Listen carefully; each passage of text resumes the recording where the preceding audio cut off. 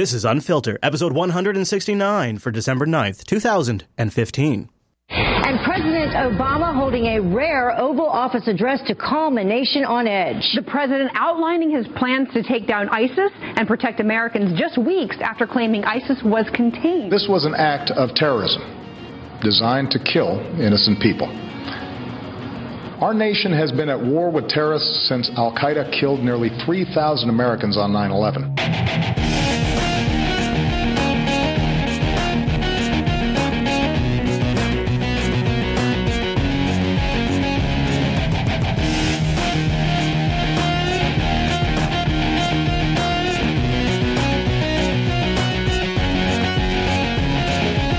Fresh off the campaign trail of Donald Trump. My name is Chase Nunes, and welcome again to another edition of Unfiltered, Jupiter Broadcasting's weekly show about the news that you shouldn't be watching. Actually, I should be up front. I was really in Guantanamo Bay, Cuba. Coming back to the show, and there's that guy over there. He's been doing the show for all these weeks. Big props to producer Matt, big props to our Patreons, and big props to Mr. Chris Fisher. Hey, Chris. Yeah, it's good to be back, Chase. It's good to be back. I know I've been gone for a while. No. The other way around. The other way around. Actually, we get into the Unfiltered show. I wasn't, I don't want to scare newcomers away. You know me. I don't like to... You don't like to strike the Donald Trump fear into them. I like to ease people into the conspiracy bacon usually on the Unfiltered show because the newbies get scared. But right off the top, I do have a little bacon to fry. Whoa! Yeah. So this bacon, by the way, in honor from Havana, Cuba. All right. Yes. So I couldn't help it. I mean... Now, I'm not saying, Chase, but I'm just saying. Hey, just cut to the chase. Come on, let's go. Hey-o. Come on. I just happened to notice that your absence has perfectly matched the dramatic... The dramatic reveal of Volkswagen's altering of diesel tests. Don't get me started on that. Don't do this. And now it's out of the news, and guess who comes back? Mr. Chase Nunes, driver of a Volkswagen diesel. I knew it. I got some bacon for you, everybody. I got some bacon for you right here. Don't get me started on Volkswagen. If you literally want to know what grinds my car gears, that's it. Because I feel like I've been frauded. Yeah. I feel like that they copped a feel and didn't charge me for the reach around. No. All right, listen. Why don't we? Let's do it in the post show. Let's do it. Please. We should get into it. Let's get into it in the post show. If you want to hear about my thoughts, tune into the post show. Well, it's good to have you back, and there is a lot to get into. We got a couple of reclap? The clap clips. We got a couple of clap clips. That's what we should just call them from now on. Clap clips. A couple of clap clips that will get you reacquainted with a couple of things. Turns out, I would say, and I'm not trying to brag, but I would just say a lot of the stuff that you and I sort of speculated and said only this makes sense, since you've been gone, totally revealed to be true. Am I not shocked? Yeah, no, am I not surprised? I know, but like with the Syria stuff and the ISIS stuff and the Russia stuff. Yep. We've been on point. And so this week I'm going to just sort of recap some of the clips that just sort of show now it's not just you and I saying it anymore, like U.S. senators are saying it and things like that. Yeah. So it has a little more weight. But, Chase, as been tradition for a long time here on the Unfiltered Show, we do like to start in the cyber world. We're going to go cyber. That is right. And we're going to talk about the most important cyber world of them all, social media, and the pressure that social media is under because of terrorism. Fox Business alert for you. Social media sites buckling down to better track terror. Cheryl Casoni from our sister network, Fox Business, here to tell us some more. Good morning, Cheryl. Well, good morning, ladies. Mounting pressure on social media sites like Facebook, YouTube, and Twitter to monitor and remove violent content or propaganda from terror groups. This in the wake of the attack in San Bernardino, where posts from Tashfeen Malik were discovered on the Facebook site. Oh, let's stop right there. So we're going to talk more about the shooting in a little bit, and their link to ISIS is that Facebook post is extremely, extremely relevant. So please, everybody, keep that in mind. Facebook, for instance, usually counts on its 1.5 billion users to report offensive content. Well, officials in both the United States and Britain are issuing warnings about hoverboards. Let's stop there. So, hoverboards, Chase. You know what? There was a hoverboard story at work today. Really? Yeah, and what it comes down to is, these stands by the way, distraction alert. Yeah. These stands that are set up in the malls, they're selling these imported cheap hoverboards from China. And by the way, you're going to hear that at some point. You're going to hear China, and it's going to be another little small jab at China because they're making sub-quality materials. I want to talk about this issue just for a second. A lot of times the claims for if like a shooting was ISIS-inspired or ISIS-supported or ISIS-backed, those claims are coming through one source, and they're publishing on social media. The report that was taken down before the shooting that the wife in the shooting claimed allegiance to ISIS that report came from one source, again, via Facebook, and then reported by one institution. So I think the social media aspect of this is very important. So that's why I wanted to cover that, because that's going to play more importance later as we get into the show. Right. And then I want to talk about concerns that we seem to be having now about terrorists using technology to evade the law enforcement. Yeah, technology. Are we going to hear the words dark web in this segment? Or encryption? Right. We appear to be in the dark finding out what happened and who was behind it, if anyone else was behind it. Former Navy SEAL Rob O'Neill joining us right now. So bring in Rob O'Neill. Remember Rob O'Neill. All right, so what's his lower third this week? Oh, God, I'm so glad you remembered this, because you got to listen to his intro of Rob O'Neill. Now, what have we noticed? Every time they bring in Rob O'Neill, it's different explanation. Yeah, it's like world-class Yellow Ribbon Award winner, Navy SEAL who saved 5,000 people. Yeah.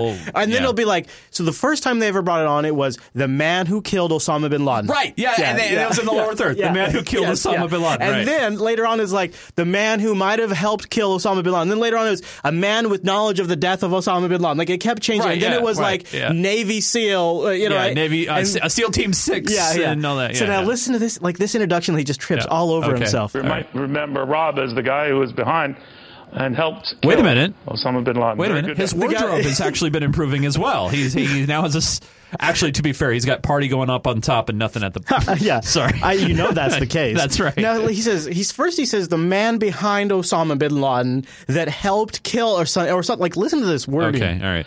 And helped kill Osama bin Laden. Very good to have you again, my friend. Yeah. You might remember Rob as the guy who was behind and helped kill Osama bin Laden. He was behind and helped kill him. Good to have you again, my friend. What do you make of this and all the back and forth about what we can't get right now because of encryption and all the rest that makes it impossible to... this damn encryption. We just can't get it because it's encrypted. To decipher. Yeah. Well, Neil, this is one of those times where you need to pretty much decide as American citizens what's important. Yes, we want our privacy and our freedoms, but we also want the fine folks at the FBI and other government agencies to be able to find what they're doing. So we need help from these companies like Google and Apple. Right to the chase. That are making these PlayStations and all kinds of other PlayStations. Wait. Chris? Yeah, making these PlayStations. So I'm sorry. I just fell back in my chair after I heard that. So he talked about Apple. Yeah. Okay. He talked about Google because they're making the phones and PlayStation. Yeah, that was early on in the Paris attacks. The reports were that they might have been using PlayStation. Oh, PlayStation Chat. Yeah, I remember that. Where to assist the government with. When they find someone that's communicating encrypted with someone in Syria, in Saudi Arabia, someone that's suspicious. How would they even know if it's encrypted? I know this. I love that they bring in Rob O'Neill. So let's move on because that guy's not going to get us anywhere. Stop. Yeah.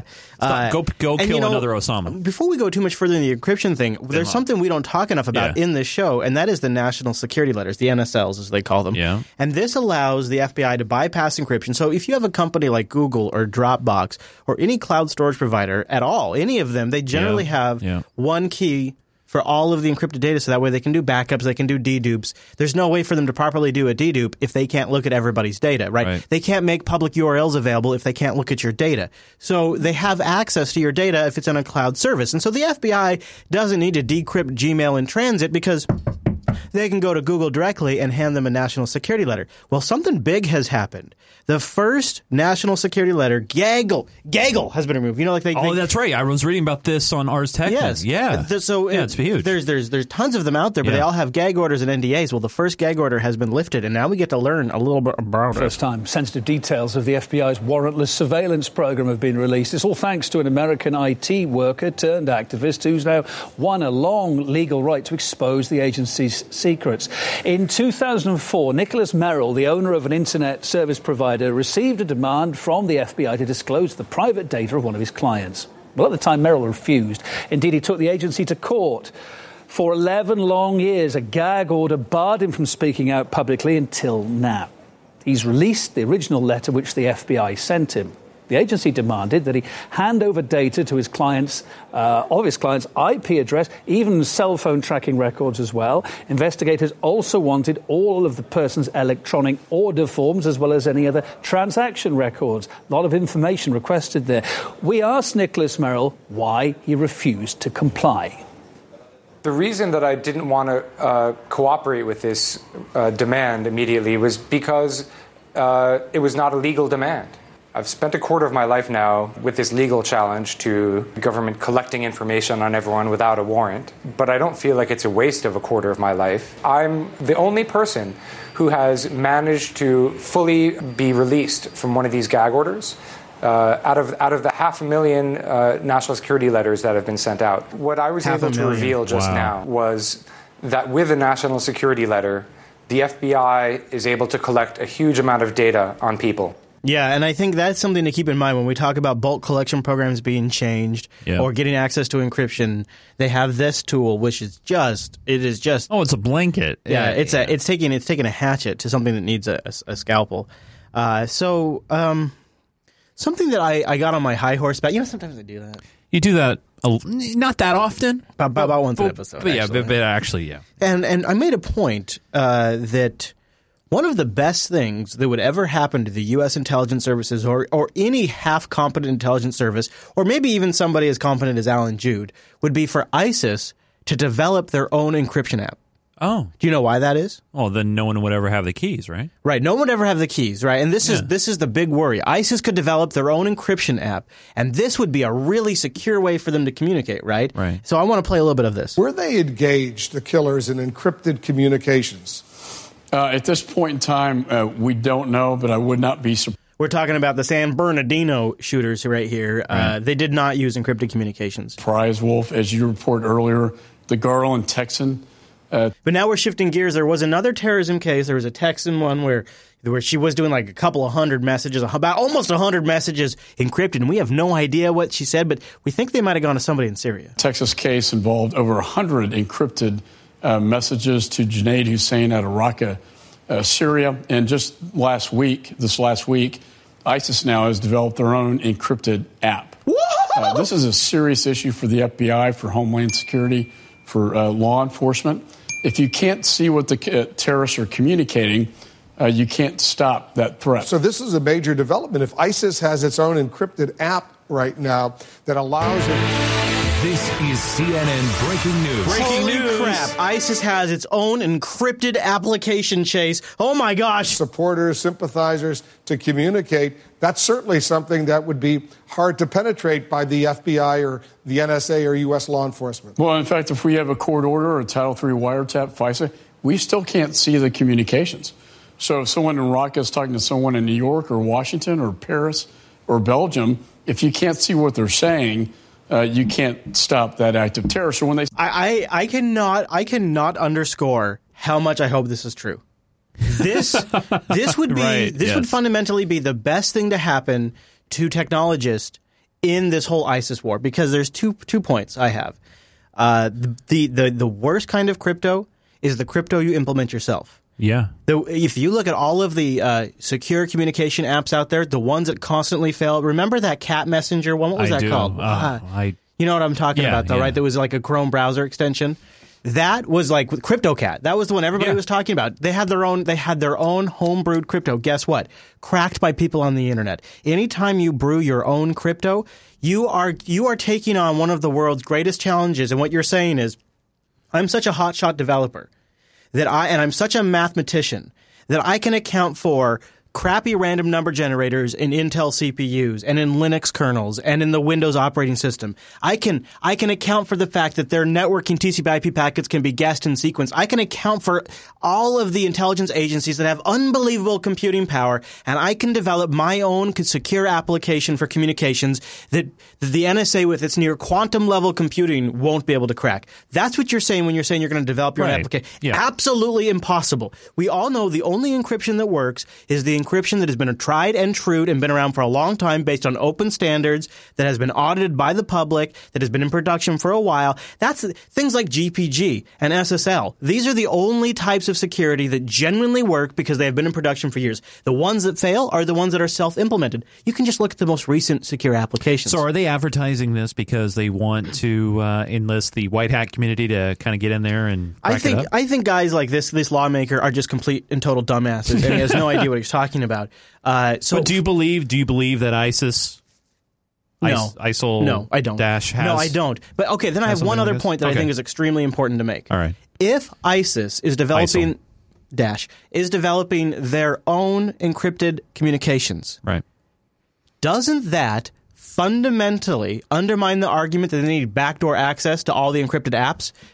If ISIS is if they're not using Telegram, if they're not using iMessage, if they're not using Hangouts, why do they need built-in backdoor access to these applications? If they're off using their own encryption, then that should be off the table now. That's because true. Guess what? You're not helping us stop terrorism. So not only are they fundamentally undermining their own argument about why they need backdoor access, but it actually, from an NSA's perspective, would be the best thing possible for them to use their own crypto because it would be amateur crypto. And you know what? You could have the smartest people in the world, like literally the best developers in the world, and their day one crypto will not be as good as something that has been in existence for years. So it literally does not matter who ISIS has developing their crypto. If they truly have their own encrypted communications app, it would actually be the best thing possible to happen to the NSA. Well, to be fair, Chris, that's why they're going to the manufacturers and they're going to the OS developers. That's why they're going to Google. That's why they're going to Apple, because they're like, we're just going to go right to the phones. Yeah. We're just going to go right to them. Yeah. That's why they're trying to say there's no specific incredible information of a plot in the United States. It's hard to know that if you can't see what they're saying. So if ISIS has its own app for encrypted communications, then these sympathizers or terrorists, they don't have to go to Google or Facebook or some other U.S. internet company to get online, if you will, and use this encrypted communication technology. Correct. And we have no legal jurisdiction over this. So he's literally admitting it is undermining their argument that they need backdoor access to Apple or Google. He just said there would be no jurisdiction there. There'd be nothing they could do. Where's the APK for this? I'm just curious. Yeah. And then this is actually a very frightening development because it allows them to freely communicate without our ability to intercept. Again, I disagree. It would actually be fantastic because ISIS would be under the impression that they are communicating securely. They would think they're having encrypted communications when, they're not. When in reality, it would be something that would be easily cracked by the world's Five Eyes. Wait a minute. Side angle here. Yeah. Maybe that's why they're talking about this. Because they want them to push to use this app. You know, that would imply that these people are so savvy that they understand how this stuff works. And I think this guy literally, I mean, look at this guy. Look at that. He looks like he's Mike. You know what? Micro expressions are legit. That's a huge new development because James Comey, the FBI director, has told me personally his biggest fear right now. Over lunch. ISIS represents the major threat to the U.S. homeland, but the encrypted communications is a nightmare for the FBI. I agree with the director. I agree with the director. The encrypted communications is the worst thing ever. And so you know what you need to do, Chase? One second. You need to stop it at the source. You need to get it while it's still a seed being watered. This is 100% legitimate propaganda that is coming out of the UK. It was linked to me by Popey from Linux Unplugged. This is going to give you a little bit of chills. But this, essentially, I believe, marks the new war on geeks. Ollie's such a clever boy. Such a clever boy. Custard cream. Spends all night on his computer. Listen, how smart is this? You know them shooter games? The other day he was losing, so he crashed the server. Proper whiz kid. It's amazing what kids can do these days. Night, Ollie. Or what do they call it? DDoSing. That's it, I saw it on the telly. And he's no dosser though, our Ollie. 100% in maths. Every single exam for the last 2 years. Not to mention his GCSE coursework. It's going to go a long way. Down the M11 to Cambridge. Computer sciences degree. Top career in computing. Internet billionaire by the time he's 25. The next Steve Gates. You know, he's very clever with his money too. He's got more in his account than me. Chocolate finger. And we only give him a tenner a week. Told us he robbed a bank.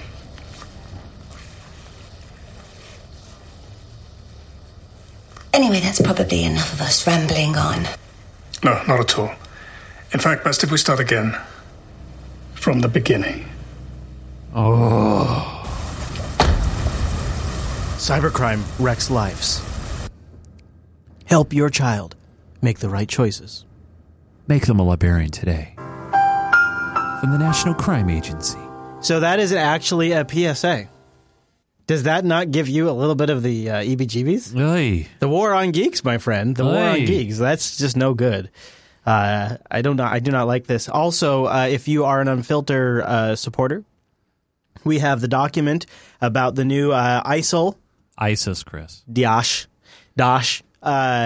New Islamic State launches an Android app for news and recruitment. We got that information in the supporter sync. Nice. Hey, do you remember a year ago when I got on my soapbox again and I was like, they don't even call them ISIS in the Middle East. They call them Daesh. Right. And now, legitimately, now they're starting to pull it out. Yeah. Right. Because they hate the term. And they're like, if we use the same term, we'll I think that's brownie points. You know what I think? Maybe. You know why I think they're... Here's my little... I got a little bacon. I don't know if this is true, but I do have... bacon! Yeah, this is a bacon-heavy More episode. Cuban bacon. This is a heavy... You brought a lot of bacon back, buddy. I did. Lots of good bacon. You know what? You know what I think it is? What? Is because ISIS and ISIL imply the Middle East, and now they want to be able to associate attacks that happen in Paris or in San Bernardino. They want to associate them with the same terror group, and so Daesh would give them global reach, right? It's not limited to Iraq and Syria anymore. It's a better marketing term. It's a better branding term because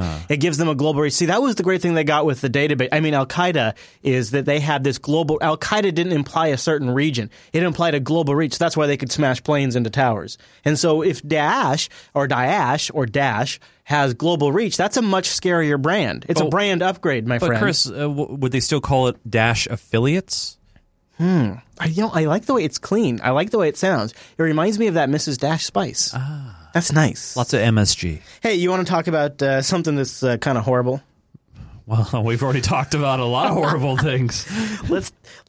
So this was a crazy thing. So these San Bernardino shooters, this was a breaking story as I was going on the air last week. I was watching it in the belly of the beast. I was watching the breaking as it was breaking. You were one of the first people to tell me about it. Yeah. I mean, if you had told, I was. It was encrypted communications. Yeah, it was on Telegram, so we can't really tell. Yeah, anyways, so you were onto it first. You were onto a couple of interesting trends about it early on. Yes, I was. And I was watching this, and I think you'll agree. One of the big things that stuck out was three shooters. Three. Yeah. Anyways, so it was fascinating to go on the air as the story was developing, and now here we are. We're going to talk about it a little bit, and I want to cover this first story because this is the most current clip we have on it. FBI investigators are looking at indications. Actually, I lie. We'll get to the most current clip. This gives you a good background on it. Saeed Farouk may have been radicalized. Phone communications reveal the gunman had been in touch with FBI terrorism subjects over the last several years, though officials say they were not considered high-priority subjects. He was not on the radar screen of our agency. If you're an Unfiltered supporter and you listen to the supporter show, you know that the shooter was actually being investigated for a couple of weeks.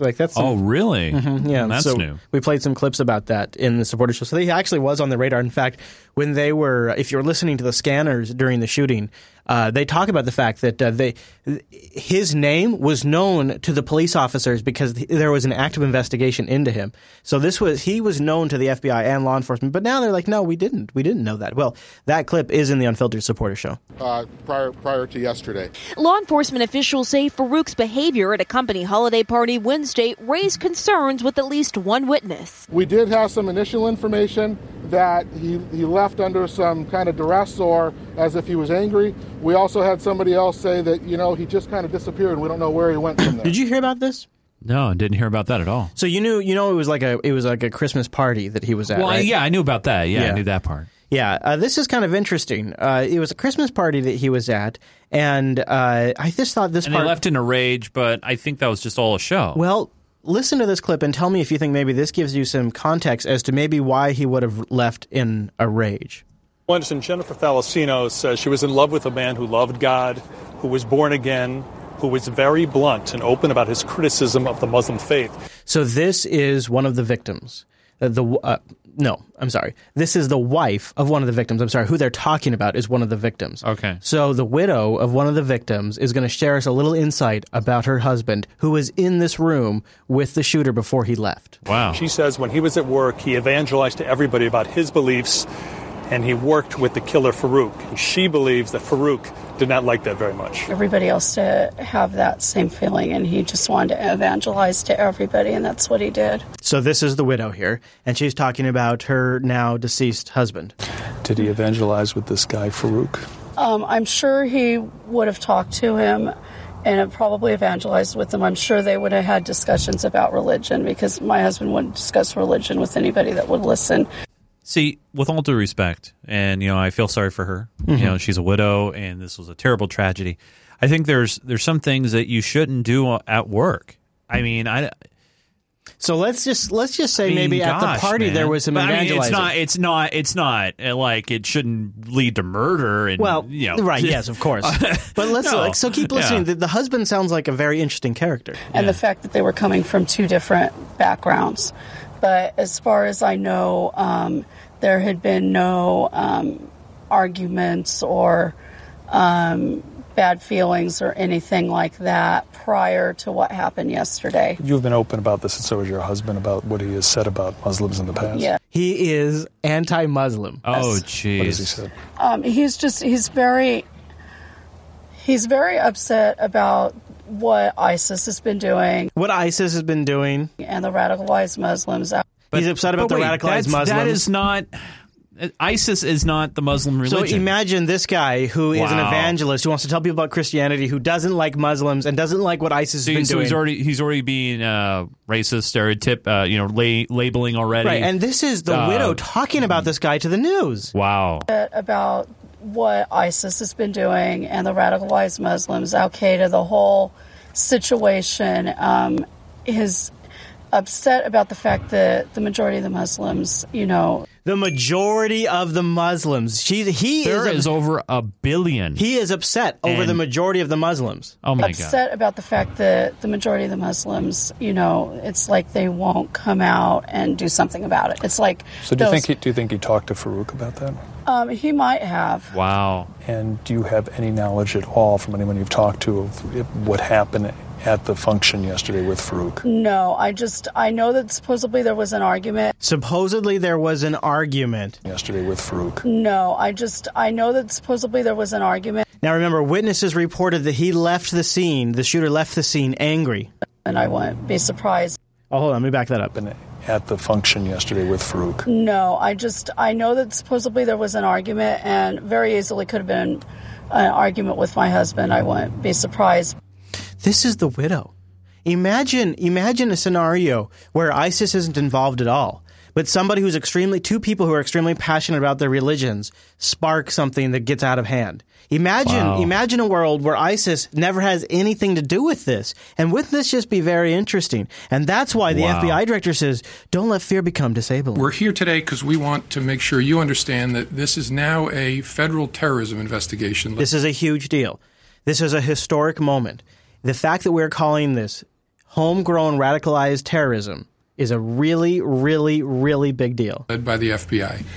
And the reason for that is that the investigation so far has developed indications of radicalization by the killers and of potential inspiration by foreign terrorist organizations. Now, do you know where that inspiration is coming from? We'll get to that. And we are spending a tremendous amount of time, as you might imagine, over the last 48 hours trying to understand the motives of these killers and trying to understand every detail of their lives.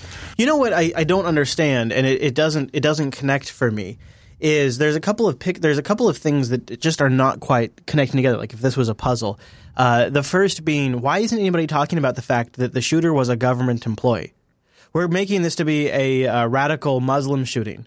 But we're not. But if this was the 90s, this would have been somebody going postal, and this would have been a government shooting. But now, in the new context, in the new narrative, it's a radical Muslim shooting. And the reason being, Chris, is because after 9/11 and the Patriot Act was signed, they actually defined what domestic terrorism is. Oh yeah, okay. So that's why the whole going postal phase was before that, right? So once they've kind of defined what terrorism is, then we get to call things and calling it terrorism sort of justifies things like the TSA and justifies domestic surveillance and it justifies national security letters and things like that. And also something else not being brought up in the discussion is the fact that the guns that they used were illegal in California. So, a lot of gun discussion, a lot of gun control discussion here. But the fact of the matter is the guns they were using. So were they brought into the state and purchased in a different state? Because they were. We have not been given that information. I thought that we've been told that they were purchased legally through legal means. Right. But they were able to track to where they were purchased from and all that fun stuff. Right, exactly. Yeah. But that kind of underscores my point is how do you make certain kinds of guns illegal in one place when they're completely legal in another place, right? And so when that happens, then we don't talk about it. Then when that's not a convenient thing, so we don't mention it.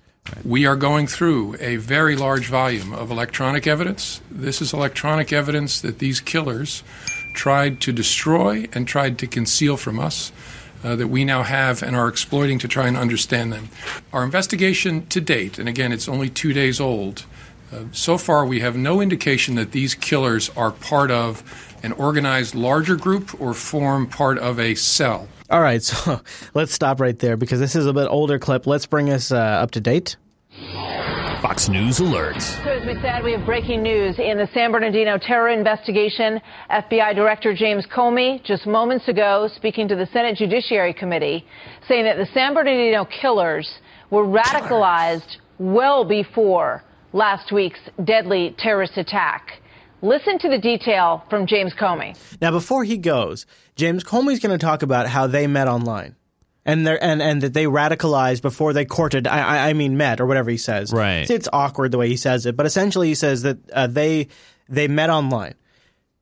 Before today, the entire narrative was that he traveled to Saudi Arabia, met her, she radicalized him, they came back, he brought her in, and then this happened. In fact, the news spent days on, did a woman radicalize a man? Oh my goodness. And it was like this huge deal. Yeah, I remember that whole push. Yes. Absolutely. So it was, he traveled to Saudi Arabia, he met the love of his life. Now all of a sudden, they met online. And because they met online, the internet's a boogeyman. Moments ago.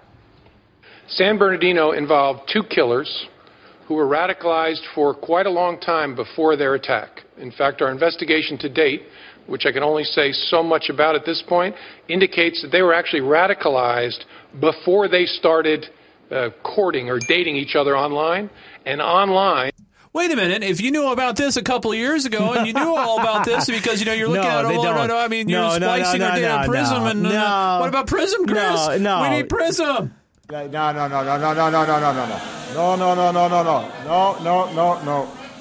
Hey. No, they got in the room. They got like the internet history and stuff like that. I'm guessing. We don't know for sure. Control H. We're guessing they did the good old Control H on the web browser, but we don't know for sure.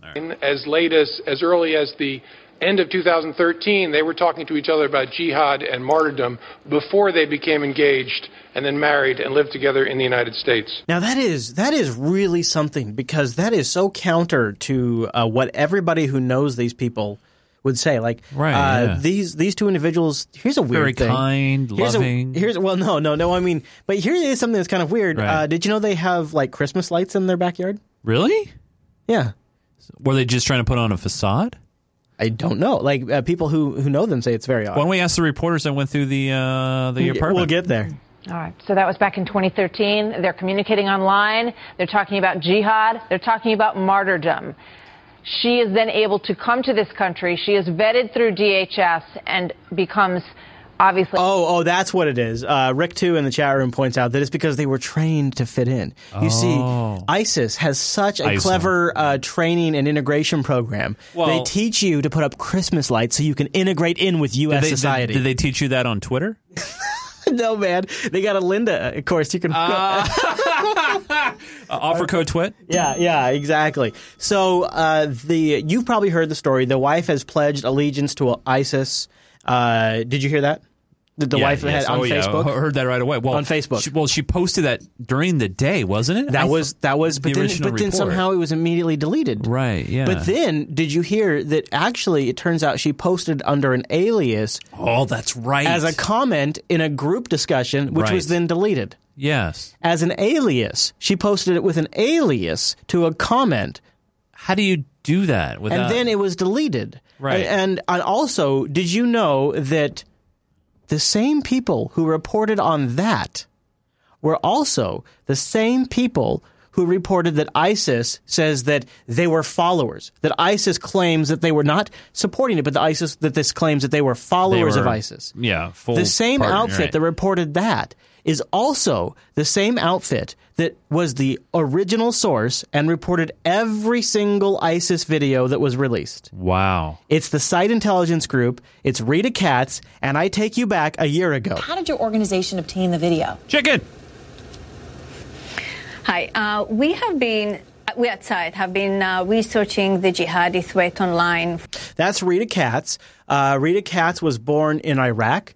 She grew up in Israel. Her husband is a spy who works for the Israeli intelligence agency, and she runs the Site Intelligence Group.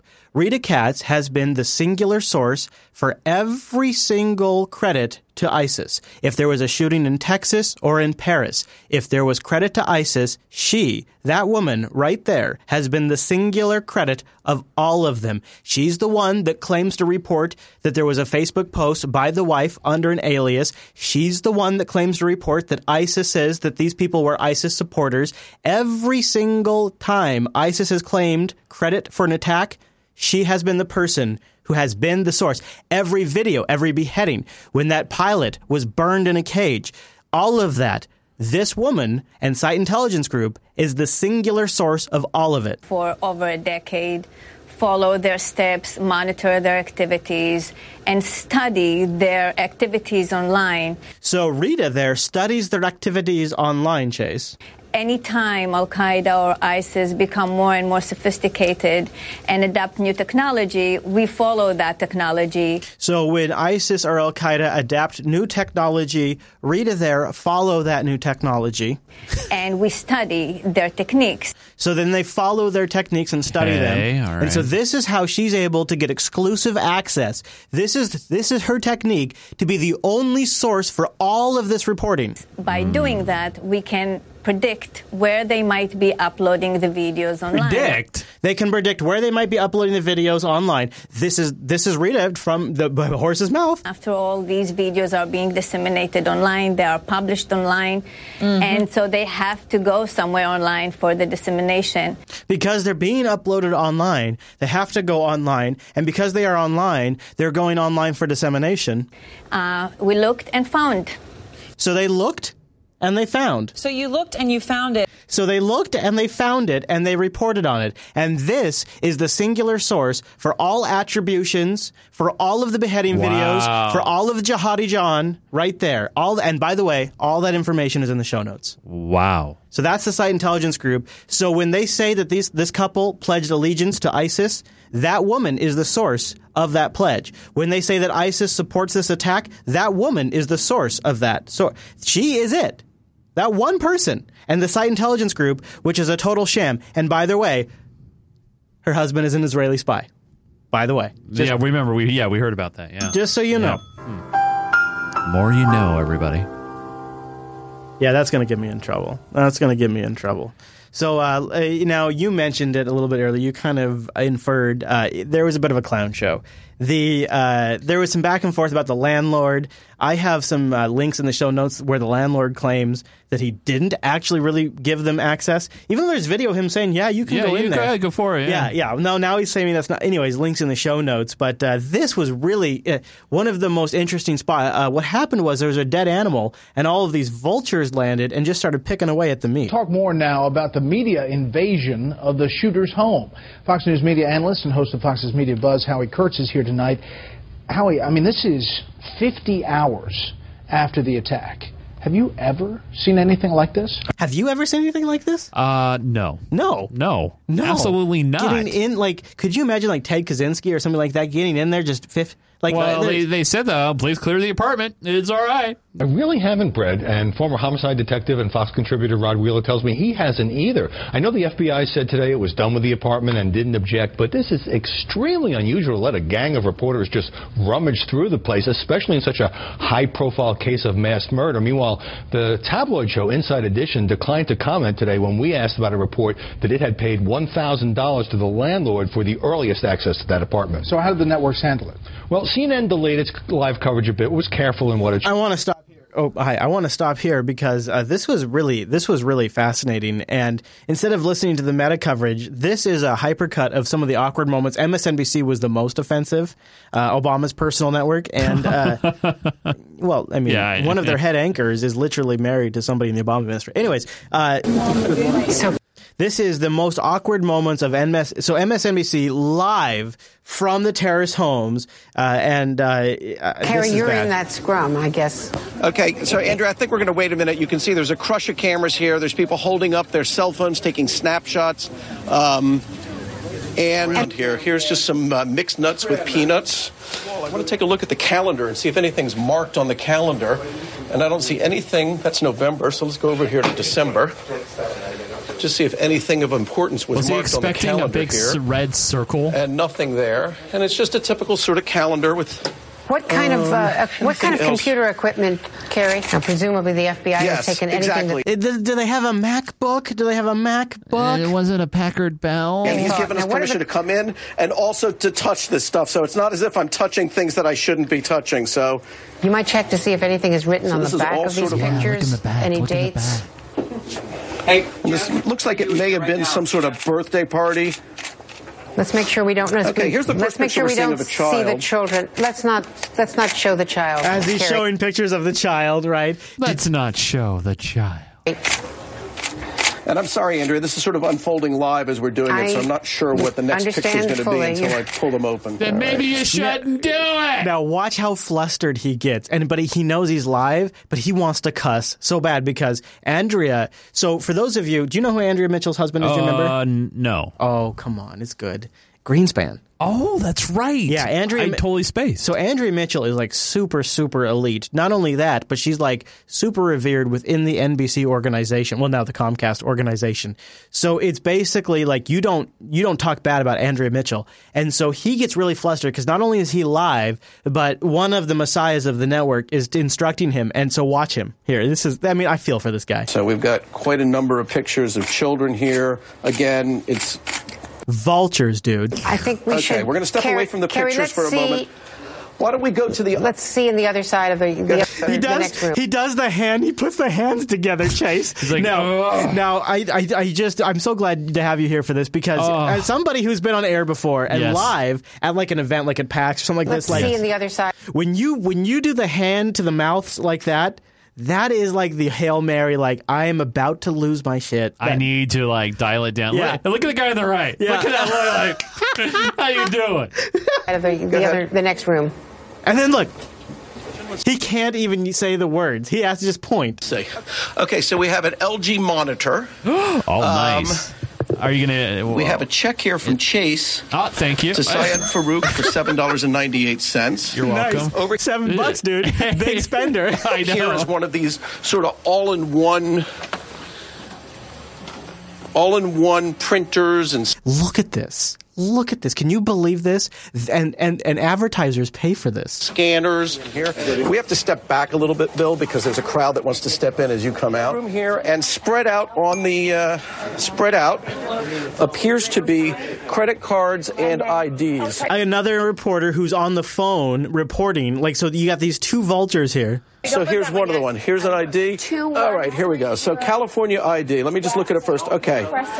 Raifa Sultana Farouk. Look at that. They're putting all over information on there, her entire credit card with her signature. We have a driver's license. Revenue support clerk, business services from Kaiser Permanente. Wow. We have a California driver's license. Driver's licenses. We have two books that appear to be the Quran. Let me just sort of lean over. The Quran, Chase. Oh, my gosh. Here and see. Okay, well, they're in Carrie, Arabic. There was This, again, is in the something baby's so room. strange about all of this. Obviously, this is all unfolding live. We had no expectation that they were going to open up the house at this moment. Yeah, that was really something, Chase. You know, I do have a different angle on it. Oh? Yeah, check this one out. This is a really interesting angle here. So some vultures. There's a stillborn baby impala. You see how look at the vultures just going crazy, Chase. There's absolutely nothing there. Yeah, let's go ahead and let them in now. Oh, there they are. They're live on the air now. Oh my gosh. Yeah, there you go. Wow. This is live coverage of. There you go. Yeah. Oh, mustaches. Yeah, it is really something to see that. Yeah, so we have more clips in the show notes, including Did you see my favorite one where the guy's showing the picture live on air? They're super personal pictures of the wife in her bra and the husband with his hand on her boob and things like that. Just like stuff that shouldn't be going out on air. Jeez, the media is disgusting. There's got to be a level of professionalism, and that was way out the window because, to be fair, I mean, there's got to be a stand where a reporter like him, if he has any level of integrity, would say, you know what, I know you're yelling at me and my producer, but this is not why I went to the Edward R. Murrow of broadcasting, right? This is not why I became a broadcaster. They get under so much pressure because they want to. You know what is interesting is CNN pioneered this stay on one story just wall to wall when that airplane went down or disappeared, right? Right. And now and I thought they would be condemned and ridiculed for it. I thought that would be here is peak mainstream media. This is peak mainstream media, and what a joke they have become because they stay on one story and just milk it. Yeah. And now you know what happened? MSNBC and Fox did the same exact thing. And so now what we have is this. They are so desperate. They're so desperate, Chase, that they go in there and they just make a mockery of it. More on the victims throughout the hour. And as we told you there in the house that belonged to these two killers, authorities found thousands of rounds of ammunition and even a bomb-making facility. And shortly after they got done with their investigation, they turned the apartment over to the landlord, who then let the media run right in. Now, that is a narrative. Well, the FBI just turned it over. And the FBI just turned it over because they went in there and they took their tricorders and their holographic imagers and they took a complete scan of every single fingerprint. They needed. And they got images of everything. They took their Oculus imaging kit so that way they can go into the Oculus VR recreation of the apartment. Right. And so just go ahead and go in there. Fox News contributor Rod Wheeler is in Redlands, California, former homicide detective, and has been closely watching this investigation. Rod, you would have thought that the FBI would have been in there for a week, tearing that place down to the studs. Instead, it seemed like they took a few things, left a nice list of what they took, and then left things like a Quran that I saw in there, prayer rugs. Who knows what was hidden inside that stuff? Absolutely. Well, it's not unusual, just so that the viewers understand. Anytime we do a search warrant inside of a home like this, you have to leave what we call a receipt, and that's a listing of everything that's on that they took out. Now, the question becomes, in this case, who did they leave it for? Because they knew that the two occupants of this home were no longer coming back. These were the suspects that were killed. It was really unusual, though, Leland, for them to turn over this scene yesterday to the general public and the media. Anybody could just go in there. And the reason that was unusual is because typically in a homicide or in an investigation, what you want to do is leave an officer stationed here at the scene for at least 7 to 10 days in case you got to go back to get more evidence out of the home. In this case now, because of what happened yesterday, Leland, if there's any more evidence in there, they can forget about it. Nobody's going to go back in there and get any evidence at this point. That's why it seems crazy to me. Amazing. It really does, right? It's just... It really is something. It was a full media free-for-all. Fail. Mr. Chase, yes. Why don't we... oh, wait a minute. Hold on. I do have something special for you. Do you know that every now and then, when I'm putting this stuff together, I think, what would Chase like? What would Chase really enjoy? What would ChaseBot do? Yeah. What was that? What would ChaseBot do? Oh, right. Yeah, I forgot. You're a ChaseBot. I'm not really here right now. Yeah, that's right. I forgot about that. So why don't we why don't we take a little deviation and let's talk about the war on terror. We're ISIL Chris. And right, ISIL Chris. Right. ISIL Chris. And people on the news networks, they get fired up. And when they say things they shouldn't say, there are repercussions. Unlike your Unfiltered show where I can say stupid things or I can fry some bacon and there's no I don't get fired kind of repercussions. No, you just break chairs. Really? Oh, wow. Throwback. Jeez, that is like that's a callback. What do you remember the episode off the top of your head? No, I don't. Oh man, there is a let's not get into that.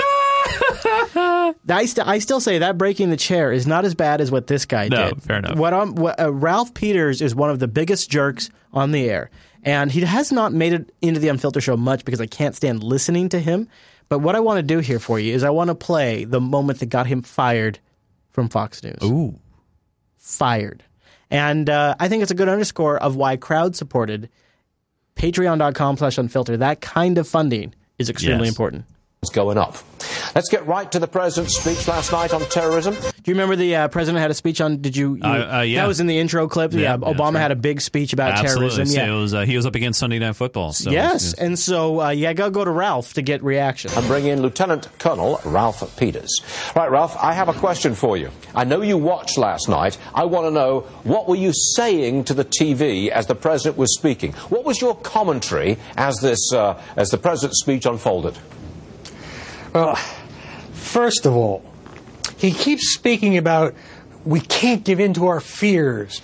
Don't be afraid. Look, Mr. President, we're not afraid. We're angry. We're pissed off. We're furious. Yes. We want you to react. We want you to do something. You're afraid. I mean, this guy is such a total pussy. It's stunning. There you go. And, we want we the people, the American people, whom he does not know. In any intimate sort of manner. We want action. We want action against Islamic State. And then, when the president is telling us, he is going to destroy ISIS. This is a president who has done more harm to American police departments than he has done to Islamic State. This is a president who restrains our military. He uses it not to defeat ISIS, but for political purposes, for political cover. This is a president who doesn't want to hurt our enemies. This is a president who cares more about thugs in Guantanamo or thugs in Ferguson, Missouri. Man, is this guy not just a perfect mouthpiece of the angry industrial military complex? Wow. And can you imagine the host is scrambling at this point of what to do? Did you hear him? Okay. And you could hear he dropped some papers. That he does about law-abiding American citizens. Law of Biden. Thugs in Ferguson, Missouri. That he does about law-abiding American citizens and their Ralph, right to live in safety and peace. I can tell you are super angry. And drunk. And I asked you what your reaction was, but I got to call you. You can't use language like that on the program, okay? I'm sorry. Okay. Don't be afraid. Look, Mr. President, we're not afraid. We're angry. We're pissed off. We're furious. Yes. You think this guy's drunk? Yeah, he doesn't look drunk. I don't know. I think he's drunk. You think we want you to react. We want you to react. Listen to him. We're pissed off. We're furious. Yes. We want you to react. We want you to react. We're pissed off. We're furious. Yes. We want you to react. You see what I'm saying? Yeah, I see what you're saying. I'm thinking this guy, he's under a lot of pressure. So really, when you come on, you need to comment and you need to have an opinion, and they go to you when they want a really extreme reaction. So right. I feel like this guy, he's under a lot of pressure to be the extreme angry. He held it to 12. Right. Yeah. He's like, I know if I'm going to get to 12, well, I got to have a couple of drinks. We're pissed off. We're furious. Yes. We want you to react. We want you to do something. You're afraid. I mean, this guy is such a total pussy. It's stunning. It's stunning. So, yeah, he was, quote-unquote, suspended. Yeah. Summarily dismissed. Yeah, not surprising there. No, not at all. All right, moving right along. So I've been suspecting that this guy, your buddy, your good friend. Yeah, al-Baghdadi. How's Al doing? We still just have that same B-roll of him up there by the fan. Oh, yeah, the tight shots from weird angles that could be easily done over a screen. But your other friends over at RT, yeah, what are they up to? They are doubling down now and just calling shit out. They are just now. So here's what happened, Chase. While you were gone, it turns out Turkey shot down a Russian jet. Yeah. No. Turns out. And so was that because the jet was flying like this weird route over the country and they're on their way to Syria? It turns out they were accidentally flying over the ISIS oil line, which was going into Turkey, and Turkey didn't like that. Chris, do you understand? Did this jet have not a Garmin? Right? So ever since that thing got shot down, I love watching RT because they're all in now on calling everybody out, and it's so great to watch. And so this is one point. So your big friend al-Baghdadi, good friend, he's the big orchestrator of all things ISIS. This totally desperate group of people. He's the big leader. Turns out, kind of like Anderson Cooper. He spent some time with the U.S. military. Oh. Meanwhile, a former head of the U.S. Defense Intelligence Agency has dubbed America as stupid. As stupid. For releasing a future terrorist leader during the Iraq War. So al-Baghdadi, he gets called in. He's a big terrorist. They bring him into jail. They have some conversations. And then all of a sudden, his status magically changes to not a bad guy. And then they let him out. Abu Bakr al-Baghdadi was detained in Fallujah in 2004, but was let go a few months later after being deemed a low-level threat. Now think about that for a second. Dude gets brought into prison, goes through some interview processes, decide, you're not a big threat, gets released, and now he's the leader of ISIS. Does that add up to you? No. We were too stupid. We didn't understand who we had there at that moment. When 9/11 happened, emotions took over, and our response was, where did they come from? Let's go kill them. Let's go get them. Instead of asking why they attacked us, we asked where they came from. Then we strategically marched in the wrong direction. Al-Baghdadi heads Islamic State. He's overseen mass executions of civilians in religious and ethnic cleansing and masterminded scores of terror attacks. More than 10 years after his brief detention, the U.S. is now desperate to recapture him, offering a $10 million bounty. We spoke to former CIA officer Jack Rice. He says the decision to release the terrorist has now come back to haunt Washington. I would argue that Washington isn't so stupid. I would argue that he was released on purpose. That would be what I would put out there. If I was just spitballing. Right, yeah, of course. Let's bring people up on the good old Russia and Syria. And I don't know if you're up to date, but UK lawmakers did vote to go bomb in Syria. Yes. How soon could we begin to see British warplanes arriving there? Well, it could be within the next hour. Philip Hammond, the Foreign Secretary, was speaking to me earlier on, and I asked him that question. He said effectively they have the assets in place. They're largely in Cyprus, a UK base there, and it's just a case of arming the jets. And they've been identifying the targets already, so they're confident. Hoorah, Chase. So they're ready to go. They're confident. They're good to go. In the meantime, a lot of things have been developing since the Paris attacks. France and Germany are now partnering up with Moscow to go after ISIS. They're not working with the U.S. and its coalition with Turkey. They are working together on their own campaign. They're working with Putin directly. Wow. Germany and France and others. And so I had to wonder, what would be the division there? What is the dividing thing that makes Germany and France want to work with Putin instead of working with U.S. and Turkey and Saudi Arabia? Was it because of the NSA wiretaps? That would be interesting, right? Like the resentment over that. Yeah. No, I don't actually think that's what it is anymore. I think it comes down fundamentally to our policy on Assad. The U.S. coalition is Assad must go. Whenever we say a political solution, what we really mean, the political solution is a shorthand for getting Assad out of power. Right. A regime change. A regime change. The entire reason why Turkey and Israel and the U.S. and Saudi Arabia and Qatar and others are backing ISIS and supplying them with ammo and trucks and Humvees and guns and bombs. The reason why we're doing and giving them money and communications equipment and training, and the CIA is working with them, the reason why we're doing all of that is because we want to overthrow the Assad regime, as we call it. Right. You know, the democratically elected president of Syria. Yeah. Mm-hmm. And then you have others like Moscow, and now apparently France and Germany, who don't necessarily feel like we need to overthrow Assad. What we need to do is bomb the shit out of ISIS. And so this has now become the division.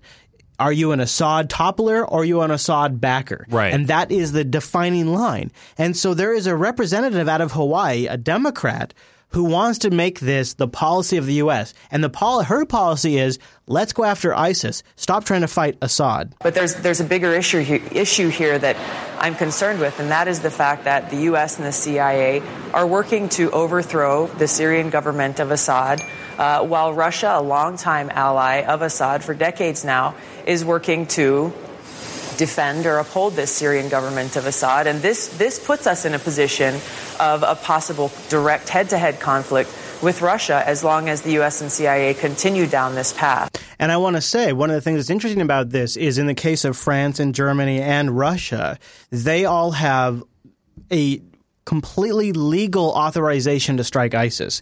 When Putin began to strike ISIS, it was completely legal. When Germany and France are beginning to do this, it has gone. You can argue with the results, but it has properly gone through their legal system. All of our war is based on Obama's direct authorization, based on a continuing emergency resolution to fight bad guys that are linked to Al-Qaeda. So our legal authorization to do this is extremely tenuous. Congress has not authorized this war, right? So here we are in this position to go after and topple Assad when we don't even have a legally authorized war against his government. Well, how does the U.S. and Russia avoid that head-on contact? Because you're absolutely right. The U.S. wants to get rid of Bashar al-Assad. The Russians want to boost him and protect him together with the Iranians, their allies, the Lebanese Hezbollah group. They're trying to prop him up. So how do you avoid that potential collision? Very simple. The U.S. and the CIA should stop this illegal and counterproductive war to overthrow the Syrian government of Assad and should stay focused on fighting against who our enemy is. You know what I like about her? She's saying the CIA. Because this is a huge thing. The Pentagon says, they've trained five people over there. That is a misnomer because the CIA has been doing this for years. They've been funding them. They've been training thousands, right? The Islamic extremist groups, because right now we're seeing why this is counterproductive. By working towards that end, by working towards overthrowing the Syrian government of Assad, we are not only strengthening our enemy, the Islamic extremists, who will walk in and take over all of the country of Syria. Right now they have about half of the country under their control, but it also puts us in that position of a potential direct head-to-head conflict with Russia, which brings us to the brink of a potential larger conflict of a World War III type situation. And this is my main issue, is that we are flirting with World War III. Why do you say the U.S. effort to get rid of Bashar al-Assad's regime is counterproductive and illegal? So we have been arming people that are essentially mercenaries. They're contractors for hire. We're giving them guns, and we're saying, go at it. Try to topple this regime. What happens after it's done? Where do all those people go? It is an extremely, extremely dangerous plan, and it's essentially ensuring we have future enemies, right? Yeah. And then they have the weapons with that. Exactly. Yeah, right. And the training. Yeah, exactly. And the money. Right. And the communications equipment. And the Toyotas. Well, first of all, there's not been a vote in Congress to authorize the use of force, to authorize a war to overthrow a sovereign government. For as long as I've been there, that hasn't happened. It didn't happen before I got there. So the American people haven't had a choice to speak their voice, to approve or disapprove such a war. Therefore, it's illegal. Secondly, it is counterproductive because right now, U.S. arms are getting into the hands of our enemy, Al-Qaeda, Al-Nusra, these other groups, Islamic extremist groups who are our sworn enemy. These are groups who attacked us on 9/11 and who supposedly we're trying to defeat, yet at the same time supporting them with these arms to overthrow this Syrian government. So you don't even want the U.S. to provide weapons or arms to these anti-Bashar al-Assad You're crazy. rebels. I don't want the U.S. government to provide weapons to Al-Qaeda, to Islamic extremists, to our enemy. I think it's a very simple concept in my mind that you can't defeat your enemy if you're arming them and helping them at the same time. It makes no sense to me whatsoever. Have you told this to officials at the White House? We've had conversations both in hearings and... That's a chicken shit answer, and that's a tell right there, I think. I think that's kind of interesting. Anyways, I want one last point she has. Yeah, well, if it concerns me deeply to see this tremendous and tragic human suffering, I think it's important for leaders of the world, leaders here in the United States, to look at this issue, though, and say, okay, if you do in Syria what happened in Libya, what happened in Iraq, because the same things that are being said about Assad right now were said about Gaddafi. They were said about Saddam Hussein by those who were advocating for the U.S. to go in and intervene to to overthrow those regimes and those dictators. The fact is that if that happens here in Syria, as U.S. leaders and others are advocating for, we will end up with a situation far worse than we're seeing today. We'll end up in a situation with far greater human suffering, with far greater persecution of religious minorities and Christians in Syria, and our enemy will be far stronger. They will take over the entire country of Syria. They will have greater weapons and capabilities and present a greater threat not only to the people in the region, but to the world. So anyways, I thought that was particularly – I think her point is if we actually cared about stopping ISIS, if we actually cared about the threat that they pose to the U.S. and the world, we would give up on toppling Assad and we would just figure concentrate on what needs to be concentrated on. Yeah, exactly. Right. And, of course, that isn't likely to happen because there is a bit of an unspoken rule between our allies. So we have this coalition, and Turkey's a big player. Turkey, a member of NATO. And yet, it seems almost like it's become obvious that Turkey is one of the number one sponsors of ISIS since the shooting down, the downing is how they say it, the downing of the Russian jet. Yeah. It has been all out there. Here's what Turkey's doing, and now not only is Russia calling Turkey out for supporting ISIS via purchasing their oil, but now the government of Iraq is as well. The Iraqi Prime Minister has accused neighbouring Turkey of being the main conduit for ISIL's oil smuggling business. We hope for international support to prevent terrorists entering Syria and Iraq. This is the Iraqi Prime Minister. And to stop Daesh smuggling of petrol, among other things, including Iraqi antiquities. Most of this smuggling, including that of terrorists, frankly, happens via Turkey. And the terrorist organisation is making big bucks off the crude, according to new research.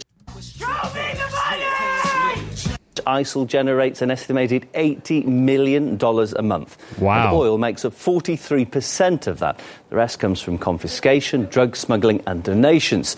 The White House has known about the terrorist oil trades for quite a while. Artis Ganichichan looks into why Washington put off doing anything about it. Well, we'll stop right there. We know I was going to say, yeah. I mean, what bank are the Wells Fargo, Chase? Yeah. And, of course, so that was Iraq calling out Turkey. And, of course, I've mentioned this before, but so is Moscow. Ministry has presented evidence it says shows the Turkish leadership is involved in the illegal oil trade with Islamic State. The activity is thought to be worth $2 billion to the terrorists every year. Artis Maragizdiyev is here with me in the studio to discuss this in more detail. Can we just stop for a second and just recall the fact that Turkey is one of our key allies in our coalition against ISIS? Can we also stop here for a moment and acknowledge the fact that Turkey is a NATO member?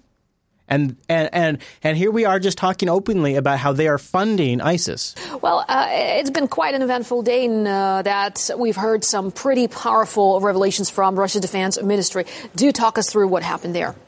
Well, it was in your face. They charged Turkish President Erdogan, his family, his friends, business associates, Turkish elites with being in on oil smuggling operations from Syria carried out by terrorists.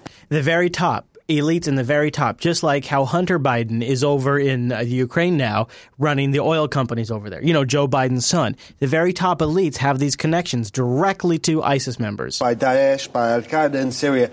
Apparently, they allowed oil ferry transported by these terrorists to be smuggled into Turkey via three different routes and sold off to third-party buyers. Some of it sold off domestically. Now, apparently they're selling this oil under market price. So somebody is making a killing, especially when you take into account the numbers that are involved. That they were making $3 million a day. Now that's the gains are significant. Exactly. They've Russian airstrikes have significantly degraded their oil infrastructure. They're now making $1.5 million a day. Nevertheless, that's a huge amount of money. Isn't it interesting that Russia immediately focused on the oil infrastructure right out of the gate on their attacks? And here's another interesting area. So there you have Turkey that is apparently responsible for receiving ISIS's oil and then selling it to countries like Israel and, of course, inside Turkey itself. But not just in the oil trade. Turkey is also patching up ISIS's wounded soldiers. Reports have emerged in the media suggesting that Turkish hospitals have been treating jihadists wounded on the battlefields of Syria. Dogu Eroglu is one of the journalists who broke the story. This is what he told us. You can watch the entire clip in the supporters sync. But there you go. So Turkey's supposedly patching up wounded ISIS soldiers, Chase.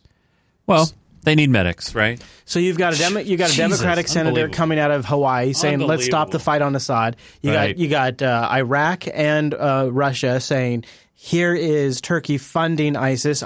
Turkey being one of our closest allies in the fight against ISIS. Yeah. And now, interestingly, just at the end of November, once Russia was in the fight for 3 weeks, we decided to start striking the oil lines of ISIS after a year.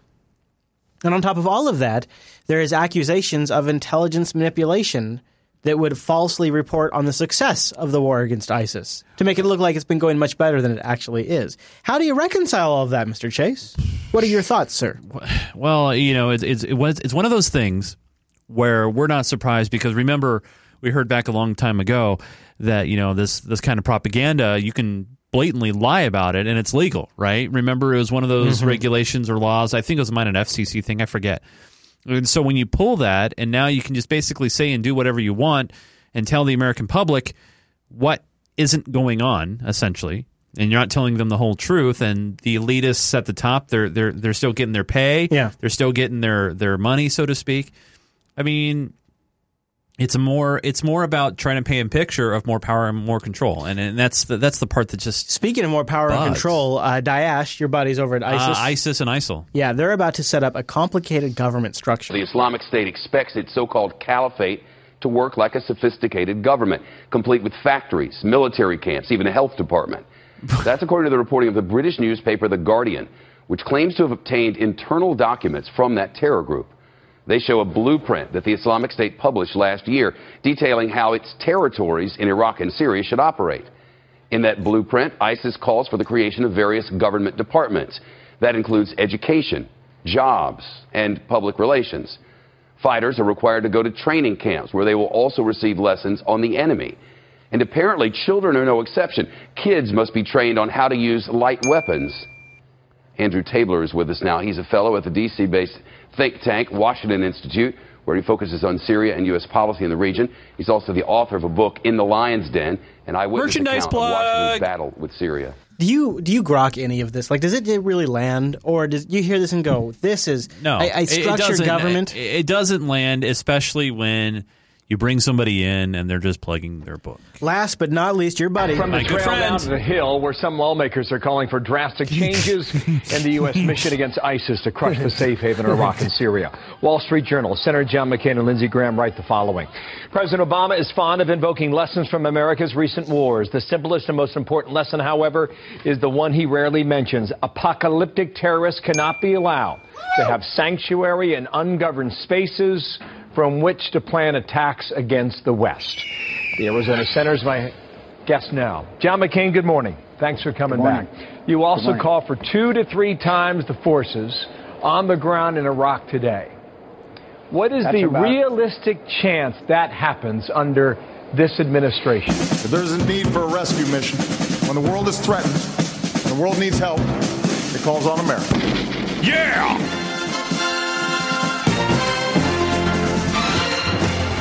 And that's the story. Well, I'm always hopeful. Jimmy Carter had a very, shall I say, pacifistic view until the Russians invaded Afghanistan, and he changed, much to his everlasting credit. I was hoping that the San Bernardino attack might change this president, but frankly, I don't know what's going to change this president. Meanwhile, as Lindsey Graham and I pointed out, ISIS is metastasizing. They're establishing a significant base in Libya, and they're in at least 7 other countries in the region. Libya? Huh. Imagine that. Imagine that. Chase, to celebrate you returning to the show, I felt it was only appropriate for us to get out of here on a high note, and a local high note at that. You know, one of the things about Washington's recreational marijuana program is that it doesn't have any provisions for growing your own. That's true. Colorado had that figured out. And the medical system, which was unregulated, has a great grow your own policy. Yeah. And so now Washington state lawmakers are looking into this very important issue. Wait, you mean Washington state is thinking about doing it right after Colorado and Oregon? Only because your good friend, my good buddy, Rick Steves. Is he back from another trip to Amsterdam? He's back from another trip, and Rick Steves, travel expert, wants Washington to grow its own pot. Right. I hope your plants are happier with the rain than they were with the drought earlier this year. By the way, no joke, it has been raining ridiculous. It has been raining. By the way, we make fun that, we've had one of the best summers ever. Yeah, it was gorgeous. It was great. It was gorgeous. Yeah. And people think it rains a lot up here. Yeah. It actually does right now. It is ridiculous. It's amazing. It is like it is nonstop aggressive. Like okay, I got a little story. I went to KFC yesterday. I get out of the truck because I didn't want to do the drive-thru because it's raining so hard. I don't want to roll down the window, right? Because my vehicle will get drenched, right? So I get out of the truck. Only I didn't park appropriately, and I open the door, and the rain and wind are blowing so hard. You got wet anyway.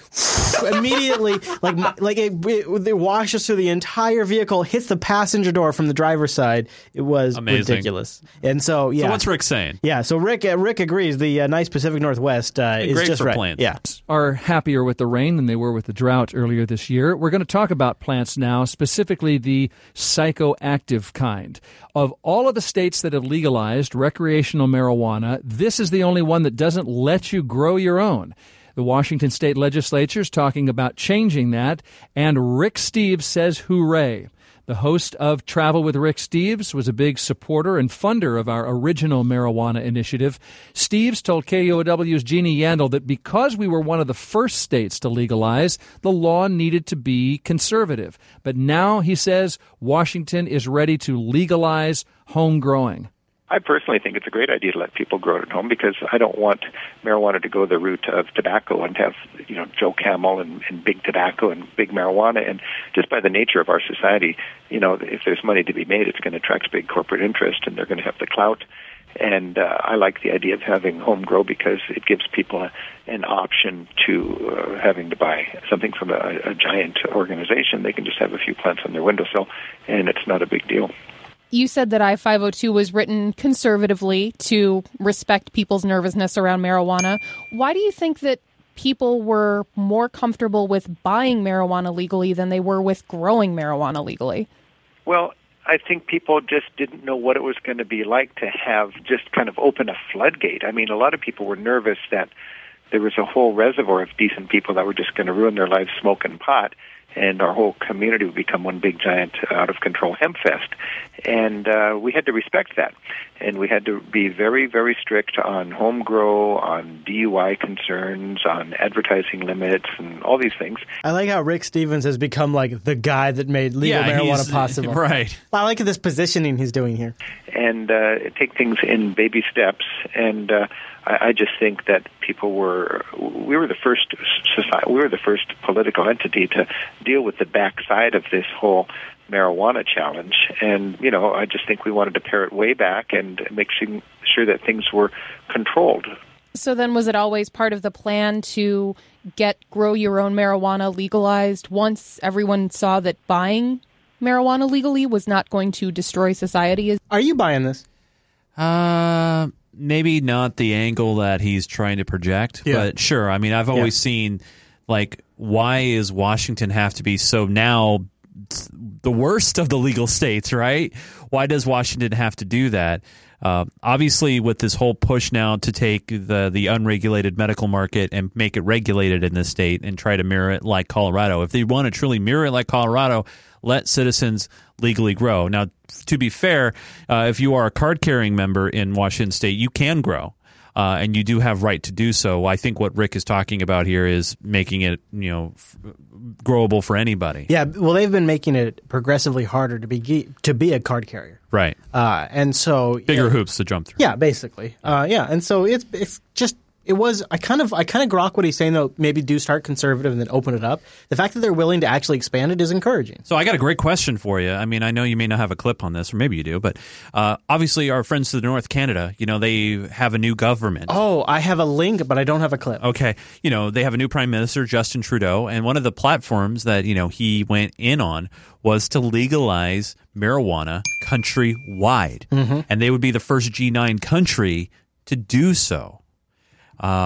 Obviously, they have the support to do it. They are now the government in power up there, and it's probably going to happen at some point. The question is now, once it does become finalized and our neighbors to the north is fully legal through all their provinces, when's the matter of time where it's going to be dropped down from Schedule 1 or A down to B? I mean, at this point, all these states that are legalizing it, there's still that huge Are you roadblock. asking me in episode 169 to make a Red Book prediction? Yes, I am. I'm back. Thank you. Yeah. I was softballing it for you. All right. So that's a good question, Chase. Because, Canada, they got Harper out of there. The Conservative Party's gone. And now Trudeau, in his father's footsteps, is getting back in there, charging the base, and they're bringing wheat. I go back to whenever you make me do like long-term predictions like this, I do have some source material I refer to. I listened to a really interesting audiobook that talked about things in a way that there is some really interesting historical cycles we go through. Right. And I'm a big fan of going back and looking at history and saying, okay, what do we do in similar situations in the past? And if I'm to give you that prediction, now this is a really tough one. Yeah. But I believe our next president will be which you've already predicted being Hillary Clinton, by the way. It's going to be a very sort of, we almost made the big change. We almost went Bernie, we almost went Trump. But we don't. We go establishment. And it doesn't go so well. The economy doesn't improve. So you still think the war on drugs doesn't improve that much. Right. It's just a continuation of Obama. And then after Hill Dog, it is somebody cray gets in there. Somebody really like your third party candidate type crazy. No. Jeb Bush makes another run. No, I'm talking like your third party crazy kind of candidate goes in there. And they really shake things up. They pressure the rescheduling. I say it's not in this election, it's in the next election after Hill Dog. Hill Dog comes in, she may be a one-term president. She may be a two-term president if she's got a really good team like Obama has underneath her to organize. Yeah. But Hill Dog could actually be a one-term president. I reserve the right to change that. Okay. And then the president after her is the one that repressures this rescheduling, and then it happens. Not in the next. It won't happen in the next 5 years. Yes. Side prediction. It will come up during the major presidential debates. They will talk about it. No way. It will. It will come up. That is my prediction during the major presidential debates. They will talk about it. They don't talk about the drone war. They don't talk about NSA. They're going to have to talk about it because our friends to the north is doing it. They're going to have to. You're right. They're going to have to talk about it. That's interesting. Yep. Yeah, you might be onto something. Yes. You might. All right, so guess what? I'm looking at the calendar. I think we only have one more show this year. The 16th. I'd love to have you join us live. Go to jupiterbroadcasting.com/calendar. And then we're out for a holiday break? Yeah, so we're out the week of Christmas. And week of New Year's? I don't know. The week of the 30th, we'll talk. What day is that? Is that a Wednesday, right? Yeah, it's a Wednesday. I can't make it that day, unfortunately. Well, there you go. So join us for the 16th. It might be the last show of the year. Of 2015. By the way, though, next year... It's been a crazy couple of weeks. But next year, it's going to be so good. You guys remember 4 years ago when Chris and I were there at the Jupiter HQ Election Central. If we make it, that's like... Isn't that an epic? That's over the hill. I know. It's amazing. I know. The Unfiltered show has come back and just...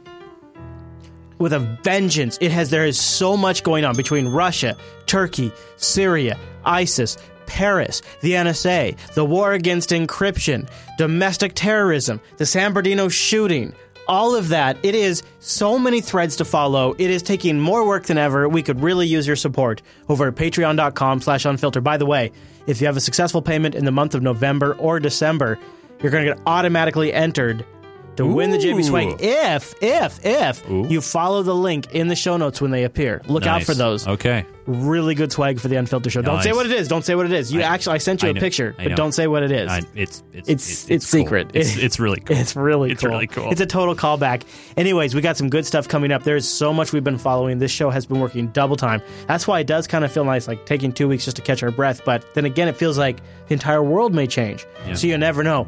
But if you're an Unfiltered supporter, you're always going to get whatever we do. Plus, you get access to the supporter show, all of the content, all of that. Mr. Chase, where should people follow you throughout the week? People can follow me on my Twitter page at @Nunes. That's Nunes. A lot of you guys have said some kind words during the live show this evening, so thanks for following me there. Yeah, follow the network at Jupiter Signal. Follow me at ChrisLAS, unfiltered.reddit.com, and we'll see you right back here next week.